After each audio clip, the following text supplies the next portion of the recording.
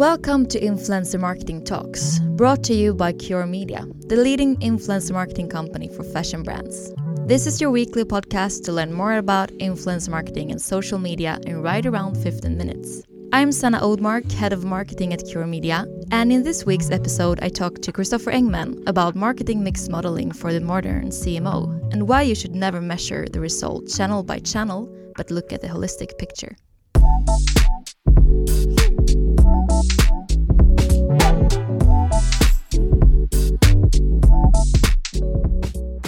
Hi, Christopher, and welcome to the podcast. Thank you, Sanna. My pleasure. Nice to have you here. And before we jump into today's topic, can you please tell the listeners a little bit about yourself and what you do? Great. So I'm a serial entrepreneur. I'm involved in 15 companies, a blend of MarTech companies, sustainability companies, predominantly. And I've got 4 kids. Nice. I'm a bit of a geek, so I spend a lot of energy, and I've done so for quite a while, figuring out what is driving what, and that has resulted in relatively deep knowledge into marketing mix modeling, but also the latest book that I've written about mega deals, which is kind of geeky. So yeah, I've read it. It's a great book. Thank you. But I really spend a lot of time seeing causes and effects. I'm relatively analytically driven. I've even written a book about how to forecast government budgets, which is super geeky. You soon have a library. So, one of the biggest challenges for today's CMOs is to understand how and where to invest their marketing budgets. Which channels, formats, and messaging types contribute the most, and how should you balance the money and resources between the different channels and activities in the marketing mix? Now in the digital marketing landscape, there is so much data to use, and we have more sophisticated approaches to measure marketing and demonstrate ROI, which takes us to today's topic, marketing mix modeling or advanced attribution. So Christopher, can you give us a brief background or define this concept for us? Sure. I mean, the issue normally when trying to quantify marketing effects is that something you mentioned actually a minute ago. So companies try to evaluate it tactic by tactic or channel by channel or campaign type by campaign type. And that is not very successful because you have something called interaction effect. So campaigns and channels are influencing each other. The most obvious example would be if you triple the spend on TV, that would drive search volumes. Or to your domain, if you do a lot of brand heavy spend on influencer marketing, that is not only influencing search volumes and volumes of leads, but it also probably, most of the time influences the win rate. So of the people that bounce into your website, more of them will buy. So those are examples of interaction effects. And the other issue that pull the leg on people trying to quantify marketing is time lag. So a lot of marketing actually isn't carrying fruit tomorrow. No. You do something and the effect is actually spread out over a long time. So time is a bit like we both like training. Like when you start training, you get a certain relatively immediate effect, but you also get a delayed effect, and to get really good, you need more time and you build it up. It's a bit like building a brand, which is actually also related to time lag. So it's a bit slow to build it up, but it's also slow to lose it. So even if Coca-Cola would stop all their marketing tomorrow, in 1 year's time, most people on the planet Earth would know what Coca-Cola is. Yeah, for sure. Which is what we call in the marketing mix modeling world ad stock, which is kind of a way to measure brand value. Yeah. But all of these are creating issues for any type of simple attribution. So whenever you use it, I mean, Google, for example, to be honest, is absolutely awful because you're looking at the last click and then you go, whoa, search is amazing. Well, is it? It is often the last click, or a retargeting ad. It can also be a last click. So you overvalue anything that has an immediate effect. and you undervalue anything that has a delayed effect. Yeah. And you also undervalue interaction effects, so how type campaigns are influencing each other. So when you do, so often when you look at companies that have done attribution based on Google, or even if they've tried to do multi-touch attribution with a slightly more advanced platform, they still often end up with the same issue. They look at the marketing with a too short-sighted tool. So then when you look at those marketing mixes, they're typically very heavy on discount campaigns. They're very heavy on, because that is fast converting, they're typically very heavy on search. They're typically very heavy on retargeting. No, now all of those three are great in a blend, but they're all very fast converting. So typically what happens is that you struggle more and more over time. You pay higher and higher fees to get the conversion because you're not simultaneously building the brand and the thought leadership, etc. So you're kind of burning ground, and your conversion typically is becoming more and more costly. Whereas if you flip it and you say, okay, well, let's say we have a good blend of short, immediate conversion, medium-term conversion, and long-term conversion, and we have a good blend of building brand, thought leadership, sharing insights, and the conversion, then what you typically see is that over time, not immediate, and this is the trick, when you're quantifying it in Google Analytics or some tool like that, you don't see this. So what happens is that you over time are seeing a higher and higher win rate, higher and higher conversion from an ad, for example, into the site, and then higher conversion from the site into a purchase or a sign up or whatever you want quantifying, because you're having a stronger and stronger brand. Like, we got in touch that way. You saw mega deals in a variety of contexts, hopefully insightful and things that resonated with you. And those were not conversion oriented. You saw videos, maybe listen to a podcast of ours or something like that, and you said, okay, wow, these guys are onto something. They know what they talk about. They know what they talk about. So that is the B2B version of the brand building. So then if we would throw in a conversion campaign, it would be relatively likely that you would want to participate in a webinar or even say yes to a meeting, whatever. And it's the same in the B2C world. So the issue normally with the simple marketing attribution or even the multi-touch is that they're very short-sighted. And you miss what's actually essential. Any kind of marketing, whether it's B2C or B2B, and actually more now than before. So trust is at the lowest point in history. Trust in companies is at the lowest point. And we're tired of ads and commercial messages. And if we're not good at building the trust, which is a part of the brand, we're not going to get the conversion. So we'll pay hefty fees to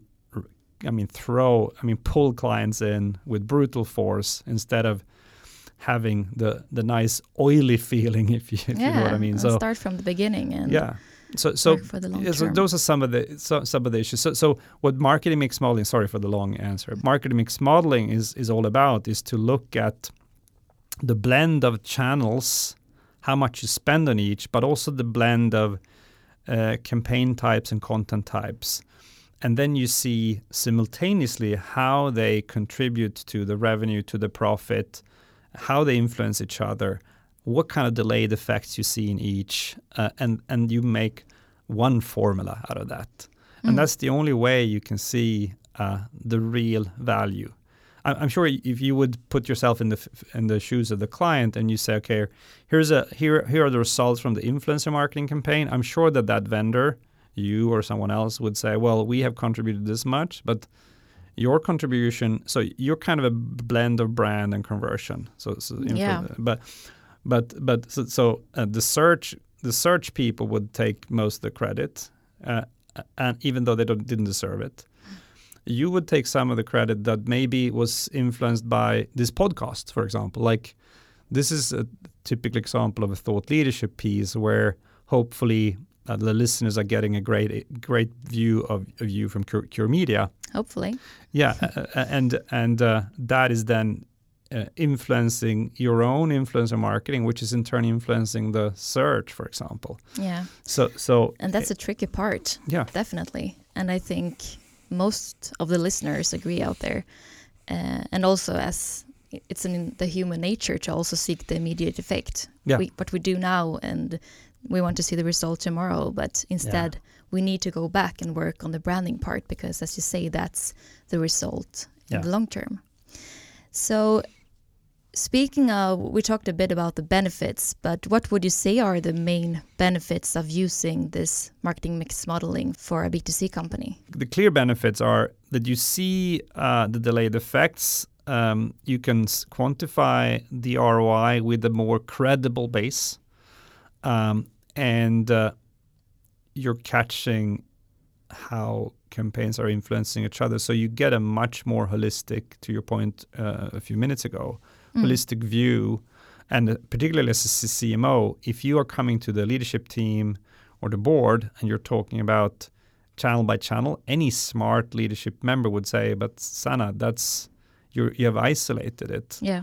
Your health, as an analogy, your health is not only depending on your training, it's also depending on food, sleep, vitamins, water amount. I mean, there is a lot of factors. Definitely. And this is the same thing here. And there is a reason why marketing mix modeling is working well. It has been around for quite a long while, but it's been isolated among the biggest brands in the world because it has been, not anymore, but it has been extremely expensive. And now we have, like you said before, we have the availability of the data. We have the computer power, because now the computer power in your phone is probably 10 times the one of a server that existed 15 years ago. So there's a lot of computer power. Things are changing. Yeah, I remember when I went to university, certain computations could take days. Now it's like, boom, done.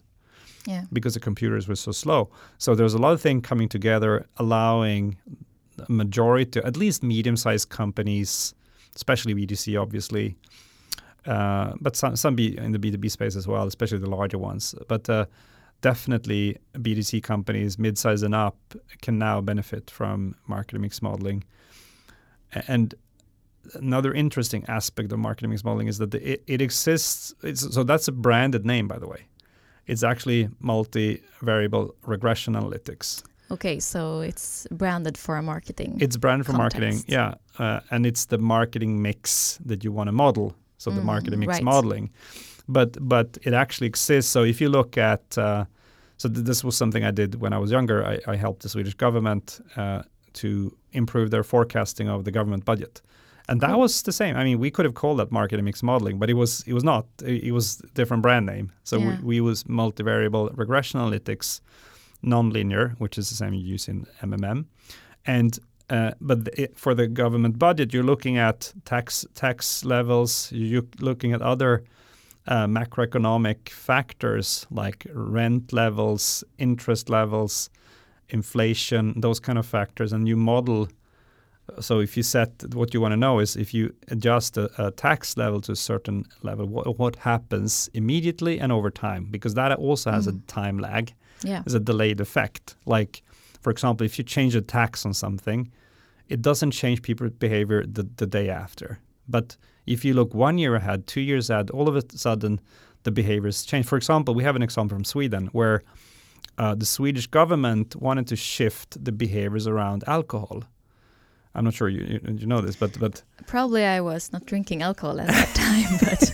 But so what they did was, so historically, Sweden has been like Finland used to be, and Russia probably is still, drinking a lot of vodka, which is not necessarily very healthy.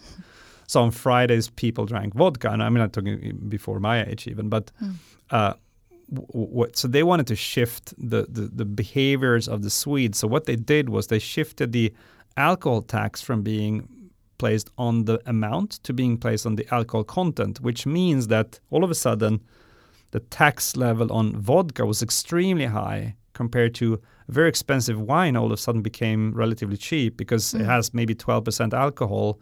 And if the bottle is expensive, the tax rate of that is almost a rounding error. So meaning that all of a sudden overall, the better alcohols were cheaper, relatively speaking, but the alcohol-heavy ones were super expensive. So Now, if you look at the Swedish behavior, but this has taken a long time. It's not just a year. It's taken, almost a generation. But now, behavioral. When I was a teenager, we almost always drank vodka.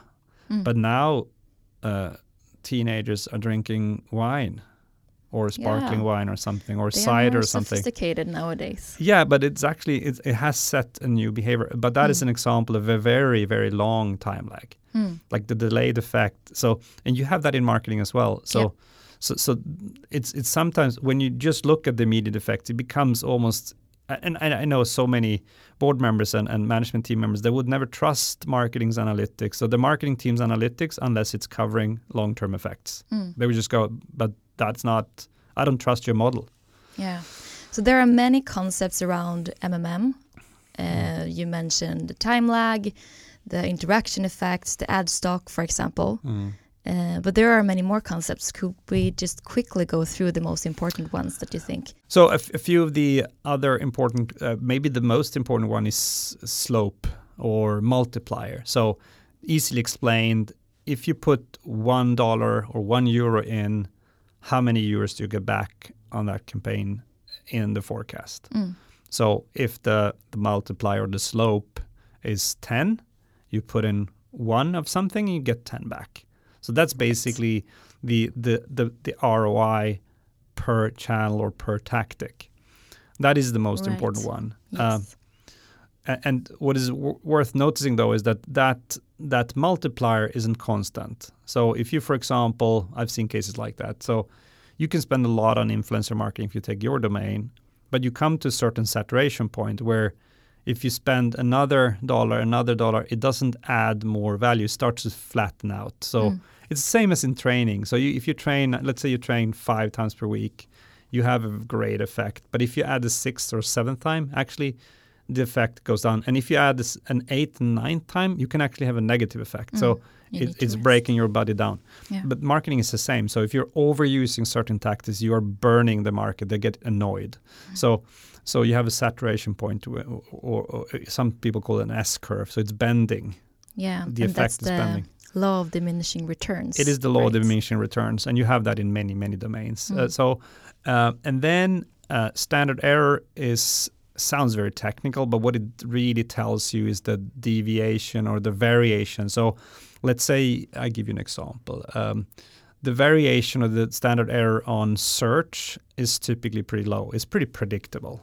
So the ROI or the slope you're getting over time is relatively stable. Whereas TV campaigns, because the content varies so much, can have a very high standard deviation. So if you run 100 campaigns in TV, you might see an average ROI that is 10 times the money. But one campaign could be 1 time the money, another one is 50 times the money.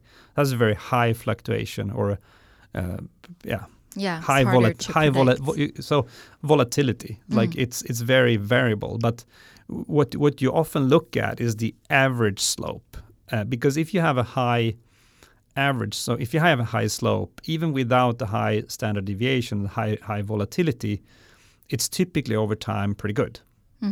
But if you have, I give you an example when it's not so good. Let's say you have only 1 quarter to go of the year, and the year result is really important. Then you might want to go for a type of campaign that has a lower volatility, because you can't. Side. Yeah, exactly. You can't gamble.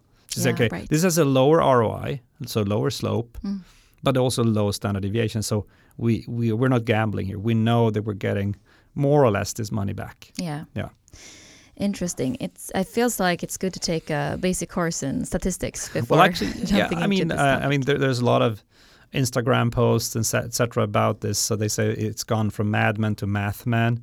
It's some truth in that. So I think combining creativity, strategic thinking, actually some basic level. I mean, a CMO wouldn't need to do the calculations, obviously, but a basic understanding of the marketing mix modeling terms.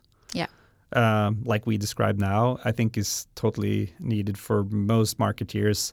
And even if regardless if you're on the CMO side or if you represent, like you guys do, more a domain within the marketing mix, I think it's good to really understand those terms, definitely. the basic ones. That's interesting. So do you have a final word before we end this podcast? Something you think the CMOs out there should take with them? Yeah, I think so. There's some kind of analysis paralysis that you want to avoid, which means that some will say, well, I don't have enough data. I just we need to build the data first. So my experience is the opposite. So don't start there. Actually do the first analysis using market mix modeling with slightly too little data.